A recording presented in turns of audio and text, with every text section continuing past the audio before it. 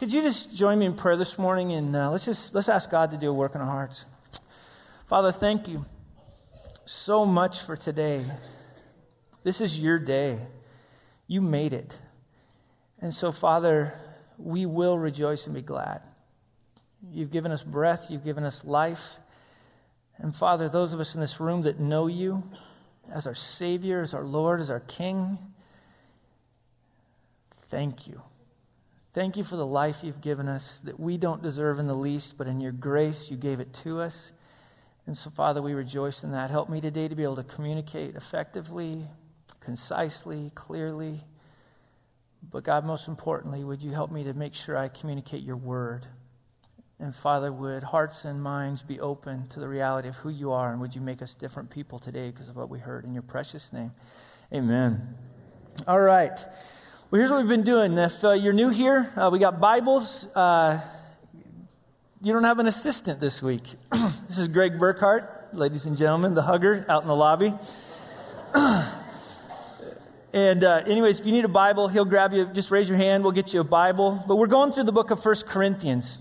And in the book of 1 Corinthians, what we've been looking at specifically over the last few weeks is we've been talking about this idea of what does it mean to grow up. We were challenged that way. There was a transition in the text in which Tim, if you remember, Tim and Courtney shared. But the last thing he talked about was this idea of the need for all of us in here. And the thing that God is desiring to do in our life is to grow us up. And so last week I talked about just this concept in which Paul talked about that one way in which we mature in our faith in Jesus Christ is we take on this attitude of a servant. We follow in the footsteps of Jesus. So in other words, we don't grow up actually. That to grow up in Christ actually means to grow down. We become humble servants. And we start to understand also as we grow up that we're not just humble servants of anybody, we're humble servants of the King. That really what this life is about is that we play our part in what God's called us to do. And we had that verse that he talked about in 1 Corinthians 3:8, this idea that I planted, Apollos watered, but God caused the growth. It's God who does the work. And I think one of the difficult aspects of that as I thought through this is sometimes whenever I deal with parents is that they're faithful parents. They do all the right things inside of their kids' lives. And at the end of it, sometimes the heartbreak of that reality is then they watch their kid walk away. Why? Because they were bad parents? No. Because ultimately the only one that changes the heart of the person is God. And we've got to come to that conclusion because God is not asking us to do results. He's asking us to be faithful. We leave all the results up to Him. And so that's what Paul's been talking about is that my job is to take what He's given me to be faithful and to trust Him with the results. Now, I think what can happen then is that we start to then go, well, if God has the results, then really who cares how I live? Then I might as well just kind of bide my time. I've got my get out of hell card that I kind of can show God at the very end where I just kind of showed up and say, see, I did this whole faith thing. But Paul's going to tell us something here that is so important. And what he's going to do to show us that our life matters is he's going to usher us from where we are right now to the day that we stand before Jesus Christ. And if you look down in your Bibles, he talks about this. The thing that he's going to talk about is verse 13, is that actually, look at this, 1 Corinthians 3 and verse 13. Each one's work will become manifest, for the day will disclose it. Paul says we won't say that statement about did my life matter when we're standing in front of God. See, in this room, and this is where it kind of gets heavy, is that every single one of us, the Bible says, will stand before God at the end of our lives. Every one of us. And how we lived our life will matter. Now, we're going to talk about faith and how that plays a part in it, but I want everybody to get this. Is that everybody in this room could be telling you, you're doing great, you're doing wonderful, this kind of thing, but really the only person that matters is God. Are you living your life for people, for yourself? Because when we stand in front of Him one day, the only thing that is going to matter is did we live our life for Him? And so Paul wants them to get this, that their life does matter, that how they live their life has consequences to it. In fact, the way that he talks about it, go back up to chapter 3, verse 8 with me. He talks about this. In chapter 3, verse 8, he says, look, he who plants and he who waters are one, meaning he and Apollos are working together to join God in what he's doing. But look at this. Each will receive his wages according to his labor. He says your life does matter. You are going to face God, and in some way, he says, and we're going to talk about those specifically that are in Jesus Christ, that are followers of Jesus Christ, we're going to face a day in which ultimately, he said, you are going to, and that word is actually probably better translated rewards. We are going to receive the rewards for the labor, the way in which we got in, and the hard work in which we carried out. He's like, it's going to pay off. It's worth it. See, there's a reason Christians have done crazy things throughout time, because we know that at the end of our life, when we're standing in front of God, it's worth it. We won't regret it. Now, with this, I think one of the hard parts about kind of understanding what this is that part of growing up, you come to the conclusion and the understanding, I think, the older you get, you've only got one life. That's it. I think I'm only in my early 40s, but back when I was in my late teens, early 20s, and I don't know how many of you in here in that particular position, you think, man, I've got this long life, I've got all this time in which to live it, and then all of a sudden when you sit down to talk with somebody in their 70s or 80s or 90s, they say this one thing to you: I feel like my life went by like a flash. And oftentimes when you talk to those that are older, they'll talk a lot about the regrets and how they lived their life. The stuff that really matters at the end. The stuff that kind of doesn't matter, they regret doing. And I think what Paul's trying to show us here in this particular text is that you have only one life to invest for the King. Everything about our lives is an investment, and he'll talk about this over and over throughout the scriptures, that you are right now with your life, you're either investing into things that matter or you're investing into things that don't matter. And all the things that don't matter, one day when you're standing before him, there's going to be this regret in which I lived my life and stuff that, man, at the end of it, who really cares? But there's this other side of it, though. When I live my life for God and I live my life in the way he's called me to, I promise you, anything you do that is living your life in such a way that Jesus Christ is honored with how you live, no matter what you've given up, no matter what you take on, I promise you, you won't regret it.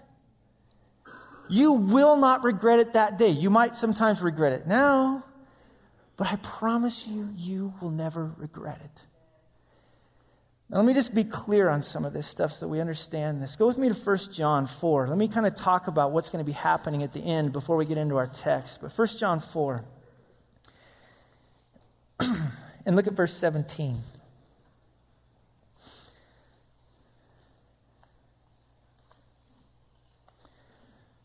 First John 4, and look at verse 17. He says this. I love the sound of turning pages. My gosh. Sorry, it's a pastor moment. By this is love perfected with us. Watch this. So that we may have confidence for the day of judgment, because as he is, so also are we in the world. There is no fear in love, but perfect love casts out fear. For fear has to do with punishment, and whoever fears has not been perfected in love. Now, this is key. There are some of you in this room that have never come by faith to know Jesus Christ. Now, let me be crystal clear. You should be very afraid. Very afraid.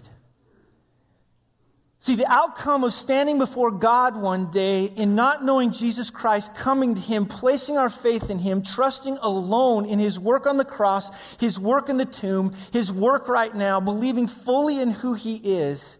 When you stand in front of God one day, you will be standing there, you will be the king with no clothes. And at the end of it then, the only outcome the Bible talks about, especially when you get to like Revelation 20, if your name is not found written in the book of life, if you're not a follower of Jesus Christ, you will be cast into the lake of fire. Why? Because you will be judged according to your works, and in comparison to a holy God, you'll be found wanting. And those that offend a holy and eternal God by sinning against him, the outcome will be that you will face an eternal punishment. Now, I know in our culture we're like, well, I don't like that. Well, you know what? God kind of doesn't care what you like and don't like. That's the way it's going to be. Now, with this, that's a heavy, heavy reality. And so I would say to you, those of you that don't know Jesus Christ, today's the day. Man, why put it off? Why not place your faith in Jesus Christ today so that you can be what John talks about? The reality is that when I come to know him, I start to understand that there's this God of the universe that loves and adores me. And what starts to happen then inside of me is he says, perfect love begins to cast out fear. And the more that I know this God, then I don't regret that day. I long for that day. Why? Because my life is a little dot and eternity is eternity. That's good news. You today can know Jesus Christ and you can know the God of the universe. So afterwards, if you want to talk, I'd love to talk to you. Now, the rest of you in this room, it's still good news. See, the reality of also those of us that know Jesus Christ is we too will face a judgment. Now, a lot of times when we think judgment, we think, oh. But the judgment to which we are going to receive, we will receive rewards. Now, I dig that. I'm a reward type guy. I was an athlete. Second place is just the last person to come in before the first guy. I love the idea of reward. And Jesus promised that when I come, what's coming with me is coming with me, this idea of reward. But the reality is, like out of 2 Corinthians 5:10, out of 1 Peter 4:17 and 18, all these different texts talk about this idea that there will be judgment of my works. In other words, we will, with God, stand before him and he will evaluate how we lived our lives. Now, I don't think it's going to be like we sometimes think where you're going to be in room A and I'll be in room B and you'll be in room C and an interrogator will come in and go, so tell me about your life. What is your name? I mean, it's not going to be awkward that way. Never forget, your dad, the God of the universe, is a good dad. But there's going to be an evaluation of our life. And the good part about that is that when Jesus Christ comes, it talks about it in Revelation 22, he is going to come, he says, with rewards. He's going to come with him with these amazing rewards that he has for us. And that's why, like the writer of Hebrews in 11:6 says, that those who come to him by faith, they must believe that he exists, but also they must believe that he rewards those who seek him. See, part of faith and the understanding of it, and if you want to live the life that God's called you to, if you want to grow up into that, you need to understand that rewards are important. Because I think a lot of times what happens inside the church is we say, oh, who cares? We just throw them back at the feet of God. Listen to me. If rewards didn't matter, why is the New Testament full of them? Just because God was bored, so he thought he'd write in, I'll say reward just because I'm bored. That rhymes. That preaches. No. Look back at 1 Corinthians 2:9, since we're in there. 1 Corinthians 2:9. Paul's quoting this and says, but as it is written, what no eye has seen, nor ear heard, no heart of mine imagined, what God has prepared for those who love him. This week I tried to sit down and imagine what the rewards of God are going to be like until I came to this text and it says, Todd, you can't even imagine how amazing they're going to be. Isn't that awesome? This is amazing to think that no matter how good I think it's going to be to receive rewards from the King of the universe, my little mind can't even begin to imagine what it's going to be like one day when he comes to me with these rewards that have not been earned by me, but what God has done through me. And he says, well done, good and faithful servant. And I look at these rewards and go, oh, it's going to blow our mind. Not only that, But that's why Jesus said to people, listen, don't store up treasures on earth where moth will eat and rust will destroy, where thieves will steal. Why in the world would you make an investment like that into this world when instead store up your treasures in heaven where nothing can ever take them away from you? See, that gets into how we live our life. Why do we spend so much of our time on the things of this world that are going to melt away? Why do we spend our money on so much of the things of the world that are going to melt away? The idea that God's talking about in this context is take your life and pour it into what I have for you, because when you stand in front of me one day, you won't regret it. In fact, I think it's a father going, go for it. Just go for it. See, I think we think God is so dour and sour, and somehow this idea is they're not going to be able to do it anyways. Then why did he give us his Holy Spirit, his Word, his Bible, even himself, and say, go, here I am, I've given you everything you need, now go for it. Just go for it. I want you to succeed. I want you to have these rewards. See, your view of God also matters in this, that he wants to reward us. The other thing I think sometimes we think about is this idea that somehow we're not supposed to pursue greatness. Did you know that Jesus never chastised them for pursuing greatness? He chastised them for pursuing greatness in this world at the expense of greatness later. See, I think sometimes we think, I'm just going to be this one in which I'm just going to not be great here. And I would agree with that. Jesus said, anything you give up in this life, you will be paid back not only 100-fold, but you'll be paid back with eternal life. And the idea that he's trying to get across to us is that it's a bad investment to invest in this world in the things that don't matter. Invest in what matters is what he's saying. Make your life about it. I sat down, I was reading through all the different kinds of rewards that we're going to get one day. We're going to get crowns of victory, crowns of righteousness, crowns of life, crowns of glory, crowns of, and here's the one that I love, people. People are going to be a crown for eternity. I'll just read this to you. 1 Thessalonians 2:19 just says, after all, what gives us hope and joy? What will be our proud reward and crown when we stand before our Lord Jesus when he returns? It is you. Yes, you are our pride and joy. See, any work that I do in the kingdom, one day I'll be walking by people and I won't even know it sometimes. This year, man, I had one of the coolest experiences. I was speaking at something this year, and I kept staring at this dad and daughter that I was like, man, they look familiar. And I couldn't place where I'd seen them before. And this girl walks up to me and she goes, you don't remember me, do you? You're right, I don't remember you. And the dad goes, yeah, we didn't think you did. I was speaking at something in the Midwest about 3 or 4 years before that. This particular man's wife had just left him. The daughter had gone off the deep end, so they thought they would just come to this particular youth conference. And, I don't know how many kids were there and why I remember these particular ones. But at that particular conference, in what I spoke at, she came and embraced Jesus Christ for the first time. The dad's heart was healed in a lot of ways from his wife leaving him. And they just looked at me and they said in this one statement, they just grabbed me and held me and said, thank you. Now that's getting to see the reward of your work on this side. Let me tell you something. If my heart bubbled up on this side, can you imagine what it's going to be like on the other side? All these people that are just this byproduct of pouring our lives into. Let me tell you something. You can pour your life into a new house. You can pour your life into boats and cars and things and all this other stuff. Those things will burn, but people will be forever. And Paul said, so we just poured our life into people. Why? Because he said, you're my crown one day. People always wonder, why did Paul do the radical things he did? Because he got this. He wrapped his mind around it. God wants to reward us. He's given us what we need.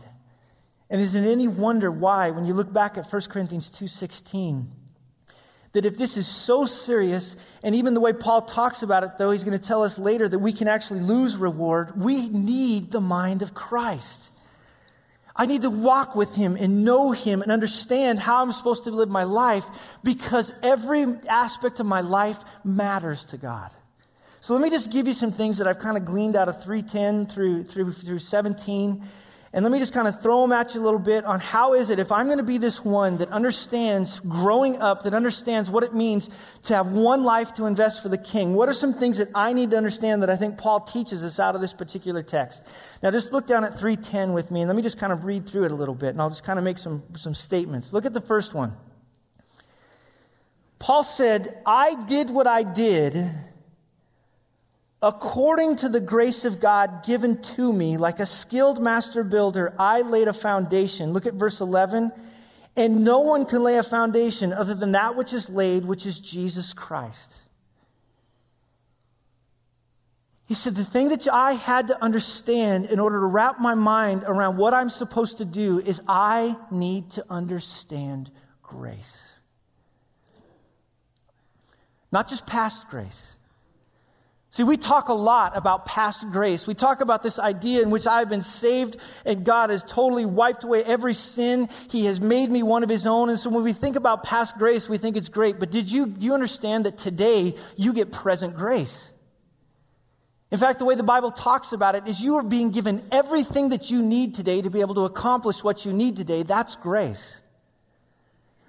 But Paul also understood not just that God gives me everything that I need today, but he understands we have future grace. See, God, for eternity, is never going to stop lavishing His grace on us. Ever.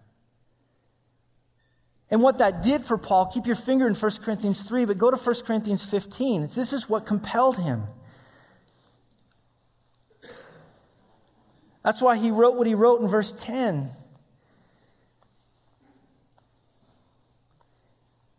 He said, but by the, look at, there's our word, grace of God, I am what I am, and His grace towards me was not in vain. On the contrary, look what happened. I worked harder than any of them. Though it was not I, but the grace of God that is with me. See, oftentimes people wonder, why don't I live more for Christ? I hear that all the time, and I would say this.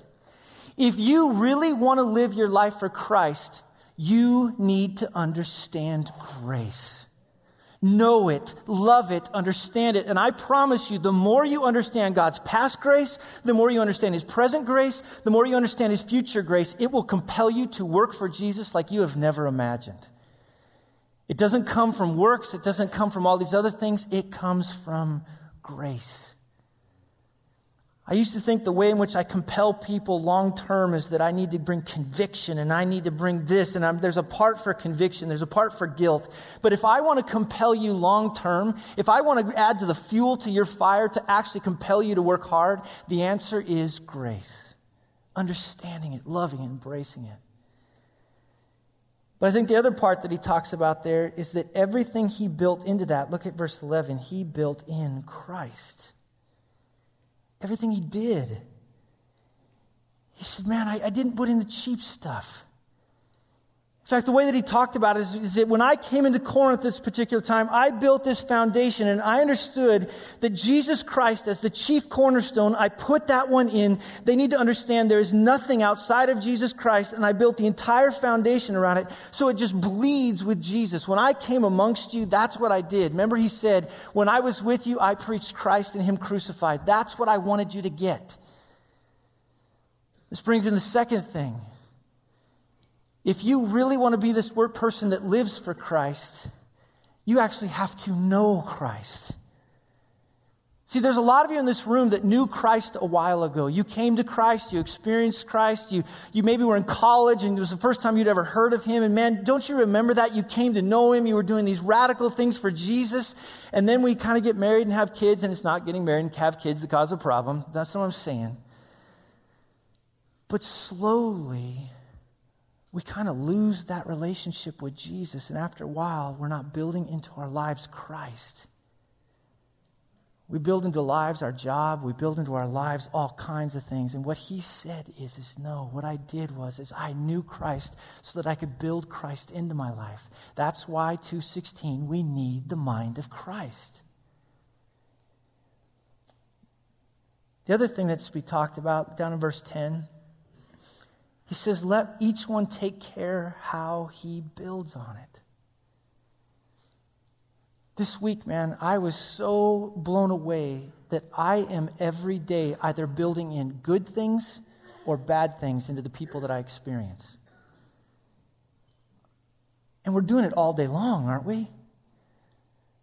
And it hit me in how I parent my kids personally. Like with my particular kids, I watch them, and they're starting to do the things that my wife and I do.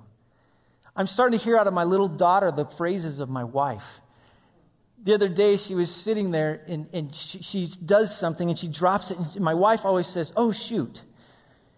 You thought I was going to say something else. I didn't. And my daughter looks at me, and she drops it, and she goes, "Oh, shoot." And I'm like, oh my gosh, they're always listening. Every moment of every day, you're either building good stuff or bad stuff. When you go to work, you're either building good stuff or you're building bad stuff.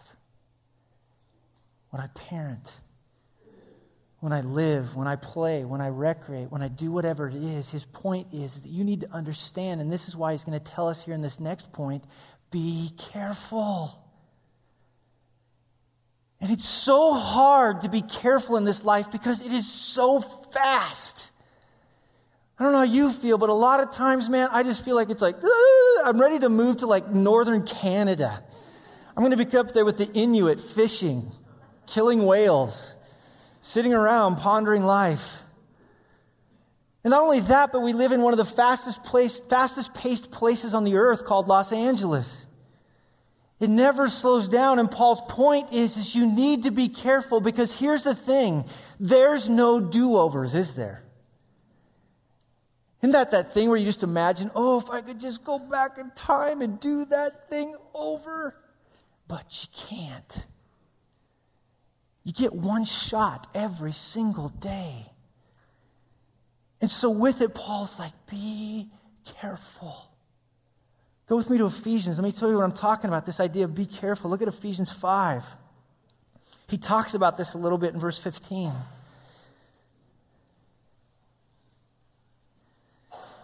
He says this. It's the same exact word. Look carefully then how you walk. Why, Paul? Not as unwise, but as wise, making the best use of the time, because the days are evil.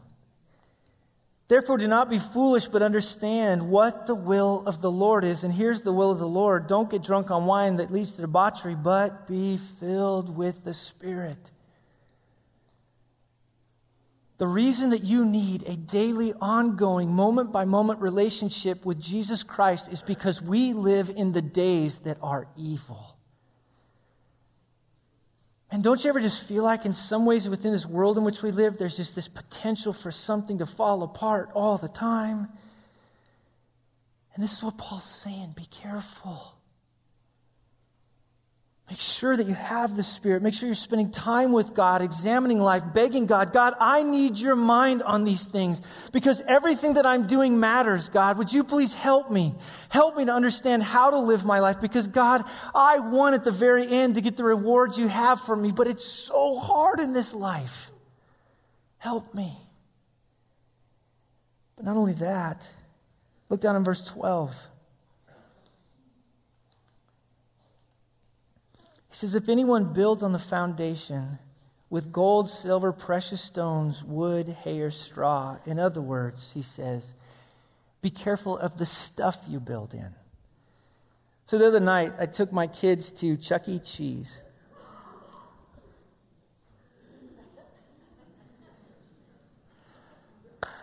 Chuck E. Cheese. If you've never been to Chuck E. Cheese before, highly encourage it. But it was my youngest daughter's, it was kind of, we were celebrating her 1 year with us since we had adopted her, so we went to Chuck E. Cheese. And if you've never been to Chuck E. Cheese, what you do is you show up there and they take a lot of your money, you eat bad pizza, and you give these little coins to kids called tokens and they go play games. So my son, I love him so much, he grabs his coins and he runs off to go play games. And he's playing games and tickets are flying out of there and he'll come back and show me some tickets, and I'll be like, woo! I'm How many coins you got left, boy? But in it's right, he's going like crazy. But what he would do is he would collect about 10 tickets, and then he would go up and get all the cheap stuff. He'd get 10 tickets, get the cheap stuff. Get 10 tickets, get the cheap stuff. Get 10 tickets, get the cheap stuff. And so when we got done, he had pockets full of the cheap stuff. Now here's the key. Was it wrong that he got the cheap stuff? No. But you know this, that cheap stuff doesn't matter for a hill of beans. And I feel like in our lives as we walk with Jesus, we are so living for the cheap stuff that when God is talking about here is don't live for the cheap stuff. Build into this stuff the good stuff. All throughout the Bible says don't give God your second best, but don't we do it all the time? We kind of give God the leftovers, and this is what he's talking about, is that sure, this is wood, hay, and stubble, and yeah, we can kind of do some stuff with it, but he wants to help us understand that we're not just building anything. Look at verse 16, when he talks about this in chapter 3. You're not just building anything. He says, don't you know that you are God's temple and the Spirit dwells in you? You're not just building anything, you're building the temple. I mean, can you imagine if us in this room were in charge of building the White House back in the day and you showed up with some plastic, and we're kind of some duct tape and we're putting it all together, and at the end of it, right, there's wood and duct tape and there's baling wire and there's all this stuff, and we stand back and we go, President, there's your house. But I feel like even in our own lives, we build in these things that don't matter. See, it doesn't matter the house you build. It doesn't matter the car you drive. It doesn't matter all these things on one level. It matters on what you want at the end. So you can get it now. You can have it now. But Paul's point is when you build with the cheap stuff, look what happens down in verse 14. He says, look, if the work that anyone has built on foundation survives, look at this. He'll receive a reward. But if anyone's work is burned up on this day when the fire comes through, he will suffer loss, though he himself will be saved, but only through fire. See, at some point, you're going to be judged for how we live our life, how we spend our money, how we spend our time, how we did things for Jesus Christ in this life. And I'm starting to get to this point in my life. And it gets closer and closer to the day that I'm going to stand in front of him. I'm done with the cheap stuff. I'm done with the leftovers given to God. A lot of times then some of you would say, well, then what I need to do, Todd, is I need to become a pastor just like you. You don't want to do that. Go with me to Colossians. Let me just show you, especially just one thing about work. Colossians. Look at verse 3. Chapter 3, Colossians 3. He's talking about slaves specifically, and probably some of you feel like slaves at your job.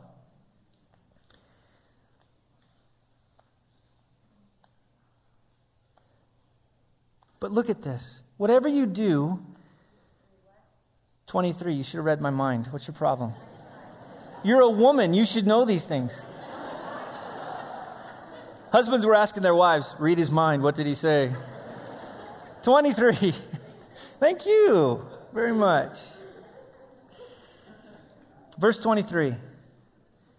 Whatever you do, work heartily as for the Lord, not for men, knowing that from the Lord you will receive an inheritance as your reward. You are serving the Lord Christ. Did you know when you go to work, how you work matters in the rewards you receive one day? Ever thought about that? See, most of you go because you're like, time to make the donuts, right? That's just your life. At the end of it, though, how you work, how you carry out your work in integrity, how you work hard, not when your boss is watching. Actually, the Bible says one day there will be reward for that. So don't become a pastor. You'll regret it. Instead, stay in what you do. Live in it, understanding that as I work in such a way as for the Lord, there's a reward to it. But I think here's the last one that I want to say, verse 13. I want to come back to where I started. Chapter 3, verse 13. Each one's work will become manifest. For the day will disclose it because it will be revealed by fire. The fire will test what sort of work each one has done. It's this idea that there's coming a day where there's no more hiding things or playing games. And as we stand before Him, it says the fire of what is His judgment in regards to His good judgment as our Father is going to come down upon those works. And He says, what's left over, that'll be your reward. Now, I think what He's talking about here is best answered in chapter 4, verses 1 through 5. Paul, that's why he said, this is how one should regard us as servants of the mysteries and the stewards of Christ, or the mysteries of God. Why? Because he says, moreover, it's required of stewards to be found trustworthy or faithful. But watch this. But with me, it's a very small thing that I should be judged by you or by any human court. In fact, I don't even judge myself. For I'm not aware of anything against myself, but I'm not thereby acquitted. It's the Lord who judges me. Therefore, don't pronounce judgment before the Lord comes, who will bring to light the things now hidden in darkness and will disclose the purposes of the heart. Watch this, though. Then each one will receive actually that word is praise from God. Here's why I love this. One of my huge struggles as a person is I'm a people pleaser. I think a lot of times pastors become that because we love people, but I'm a people pleaser also because as a former athlete, I love to hear people cheer. I love to hear people say, well done, nice sermon, way to go, changed my life, all these different things. And in the end of it, I've started to realize what Paul did. Not only what I think about how I did today preaching or how you thought about how I did today preaching, the only one that matters is God. That's it. He's my only audience. See, I think sometimes we trust ourselves a little too much on how we're doing in our lives. We somehow think, oh, I'm doing pretty good. Or we look at others and oftentimes they lie to us. Oh, no, you're doing good. Or then we sometimes have the critics that tear us down all the time. And what Paul's saying is, and this is what I love about it, you can stop trying to please people because you only have an audience of one. Tomorrow morning when you wake up, you have an audience of one. When you get in your car, you have an audience of one. When you get to work, you have an audience of one. When you come home after work, you have an audience of one. When you're sitting around doing whatever you do at night, you have an audience of one. When you go to bed tomorrow night, you have an audience of one. The only thing that counts, the cheap applause of man, the way to go in this life, the hallelujahs, whatever you want to say in this life, the only thing that matters is that day when God looks at us and says, well done, good and faithful servant. What will that day be like? See, on one level, what it's going to be, and I don't think it's just me standing there in front of God. I think all of us as Cornerstone will be standing there in front of God, looking at the church in which we have joined Him in building, not the building, but Cornerstone, us. And the fire of God will go through it, and there'll be this weird way in which finally the smoke will clear, because I hate to tell you this, but there's probably going to be a lot of wood, hay, and stubble in there, because I know my own life, and if I know my own life, I know your life. I think we're going to... Woo! And on one moment, there's going to be intense shame. You know, all that stuff you're so proud of, you're going to be sitting there going, ugh. That stuff that we got all the accolades for, the stuff we thought was so great. And we're going to sit there for this time, I think, just absolutely, possibly at one of the lowest moments of our existence as we stare at it. But the Bible also says at that moment that in our shame, Jesus Christ will come and He'll cover our shame. And He'll look at what's left and He'll say, look at it. Look at the works. Look at the rewards you have. And at that point, all the stupid things we found significance in, won't they just fade? God looking at us going, this is it. This is what I intended. Well done, good and faithful servant. Now enter in with all the rewards that I have for you into eternity where you will enjoy me forever. I mean, seriously, imagine that day we're there and maybe Dan Lovejoy will be standing next to each other and all of a sudden Dan will look out to me and be like, as we enter into this new Jan will be like, knuckles, boom, right? We just enter in and I've always talked about this. Just imagine for a second that first fresh breath of air in the new earth. All this little piddly stuff won't matter, will it? At that moment, we'll realize all that matters is Christ. Now, if you're like me, though, I've had a lot of introspection, and I've looked back on my life over the last few years, and I've realized there's a lot of stuff I regret. There's a lot of stuff that I know when the fire of Jesus hits it, it's going to go poof. And you all are going to be standing there going, seriously, loser? And I'm going to say, look at yours. But it's just this thing in which, though, I get it. But listen to me. This is how incredible God is. Remember last week or 2 weeks ago when Tim and Courtney shared about their failure? God even redeems failure as long as we're honest. The reason it was so powerful is because they shared with you their failure, and then God took their failure that was so just that stuff, and He went, and He built us up, didn't He? See, even your failure has within it the capacity of God to be redeemed, to build people up. So here's how I want to finish. I'm going to bring up a guy that is about 25 years older than me. So he's really old.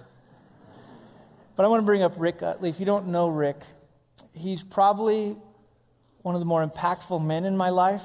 He's one of the guys in my life that's never afraid to come up and call me junior and to speak truth into my life. But I think what's best is I'm only in my early 40s. I'd like to just have, as we finish today, a guy that has lived life a little bit longer than me talk about this idea of what it means to be faithful. But let me finish one word. I love you guys a lot. Let's not build the bad stuff into Cornerstone. Let's go for it. Amen? All right. Thank you, Todd.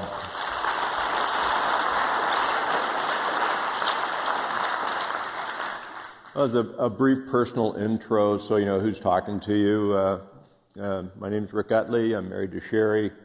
Been married almost 48 years.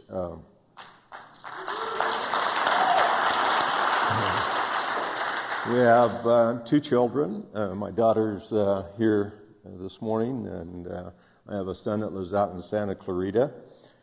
We have 6 grandchildren. The youngest is almost 16 and about 6 foot. We measured him yesterday at 6'2". So his other grandfather is 6'11". Yeah. So anyway, a lot of height. The reason Todd called me up here is because I am 65 years of age, and I've seen a lot of life. I've raised 2 kids. I'm a practicing grandfather, and that's important to me. It's important to Sherry as a grandmother. It's not the easiest thing in the world, and has its difficulties. But I think the thing that's important for you to hear from me is that, you know, both of my children are Christians. My daughter's a Christian. My son's a Christian. My daughter is here from Arkansas. She's back for a time, and my son lives out in Santa Clarita, has started a church out there. He's not a pastor. He's a leader in that church. But the thing that I want you to hear from me is that, you know, I can say that both of my kids are Christians, and that I've started a strong legacy. And this is something that Sherry and I wanted to do when we first got married. We got married young, but we knew we wanted to start a new legacy, and that obviously started with our children. We wasn't sure what that legacy was going to be about until we got to be about 28 years of age. My background, by the way, is Jehovah's Witness, and Sherry came out of a Methodist church, but it was then that we found the Lord. And then we figured out what this legacy was supposed to be all about. And getting back to our kids and teaching them about the Lord Jesus Christ and having them become Christians, the real blessing is seeing our grandchildren learn from our children about Jesus Christ, the manifestation of their faith. You know, my daughter shared with me last night that she had received a text from one of the nurses that she had worked with down in Arkansas in the hospital there. And one of the more edgier nurses that had more colorful conversation and words that she used, she says, "I miss your faith." You know what that tells me? My daughter He's not afraid to share her faith. My son, I got a call from a guy out of my son's church 2 days ago. It was on Friday. And we had Scott Mail come and speak at our men's breakfast here at Cornerstone. And he called me, and he was looking for Scott's phone number because he wants to have Scott come and speak at the Crossroads men's breakfast out there in Santa Clarita. And he said, "Your son is one of my mentors."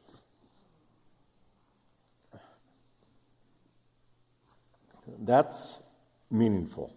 That's blessing. That's true blessing. You know, the Utley family is not perfect, and I'm not up here to try to convince you that we are. But what I am here to tell you is that ministry is so important, consistency of ministry. It was about 3 years ago that my mom, who recently passed away this year, it's a long story, and I don't have time to go through the whole thing, but we ended up at the Simi Hills assisted living home up across the street from Wood Ranch below the Reagan Library. My mom was there for 4 months, couldn't handle being alone, and we had to move her into another facility. But while we were there, we found out that there was a group of women meeting every Sunday morning. In fact, they're meeting right now. And they were one of the 94-year-old. This is an older group. This is an old man speaking to an older group. She plays the piano, but she's a go-getter. I mean, she's a rainmaker. She makes things happen. And she got this group together, and she would play songs, and they would sing. That was their church service. And we were there, Sherry and I were there, and we were talking to the guy who manages the place, and I said, would they like somebody to come and speak to them on Sunday morning?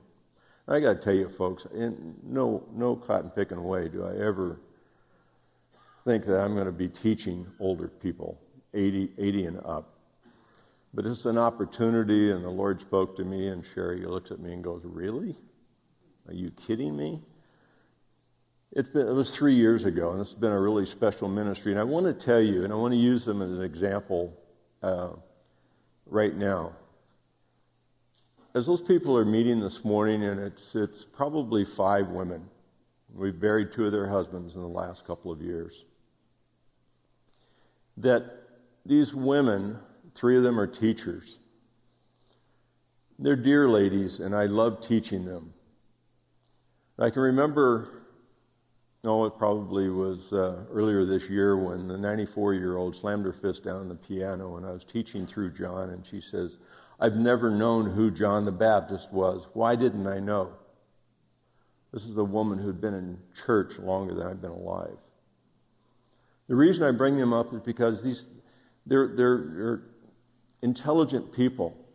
They've been in church most of their lives, but it's been cultural to them. You understand what I mean by that? Their mom and dad went to church, so they went to church, and they did the things of church, but there was no ministry. There was no involvement. I'm teaching them things out of 1 Corinthians, by the way, right now. The very things that you're hearing Todd tell you in a lot more eloquent way, by the way. But they're learning. But the one thing I see in their eyes, I see sorrow, because they didn't form a legacy. Their children are not believers. Their grandchildren don't know the Lord Jesus Christ. It'll only be by the grace of God if they do. We pray for them. We pray for them. We're bringing God's word to them in a different way very late in life.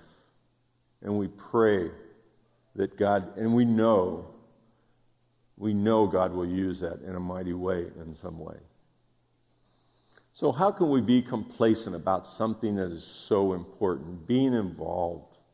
Whether that's the study of God's word, whether that's being involved in somebody's life, but how can we be complacent about something that has eternal consequences? Something so important that we're promised rewards if we are diligent in what we do. We profess to be Christians, Christ-like, but does our life look different to the world? We're a light in the darkness. Does it look different?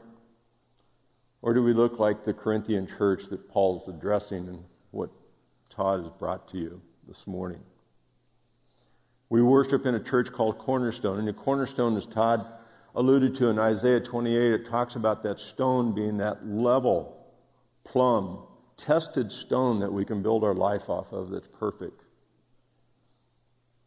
We need to build a strong foundation. Not for a time. It's not a project.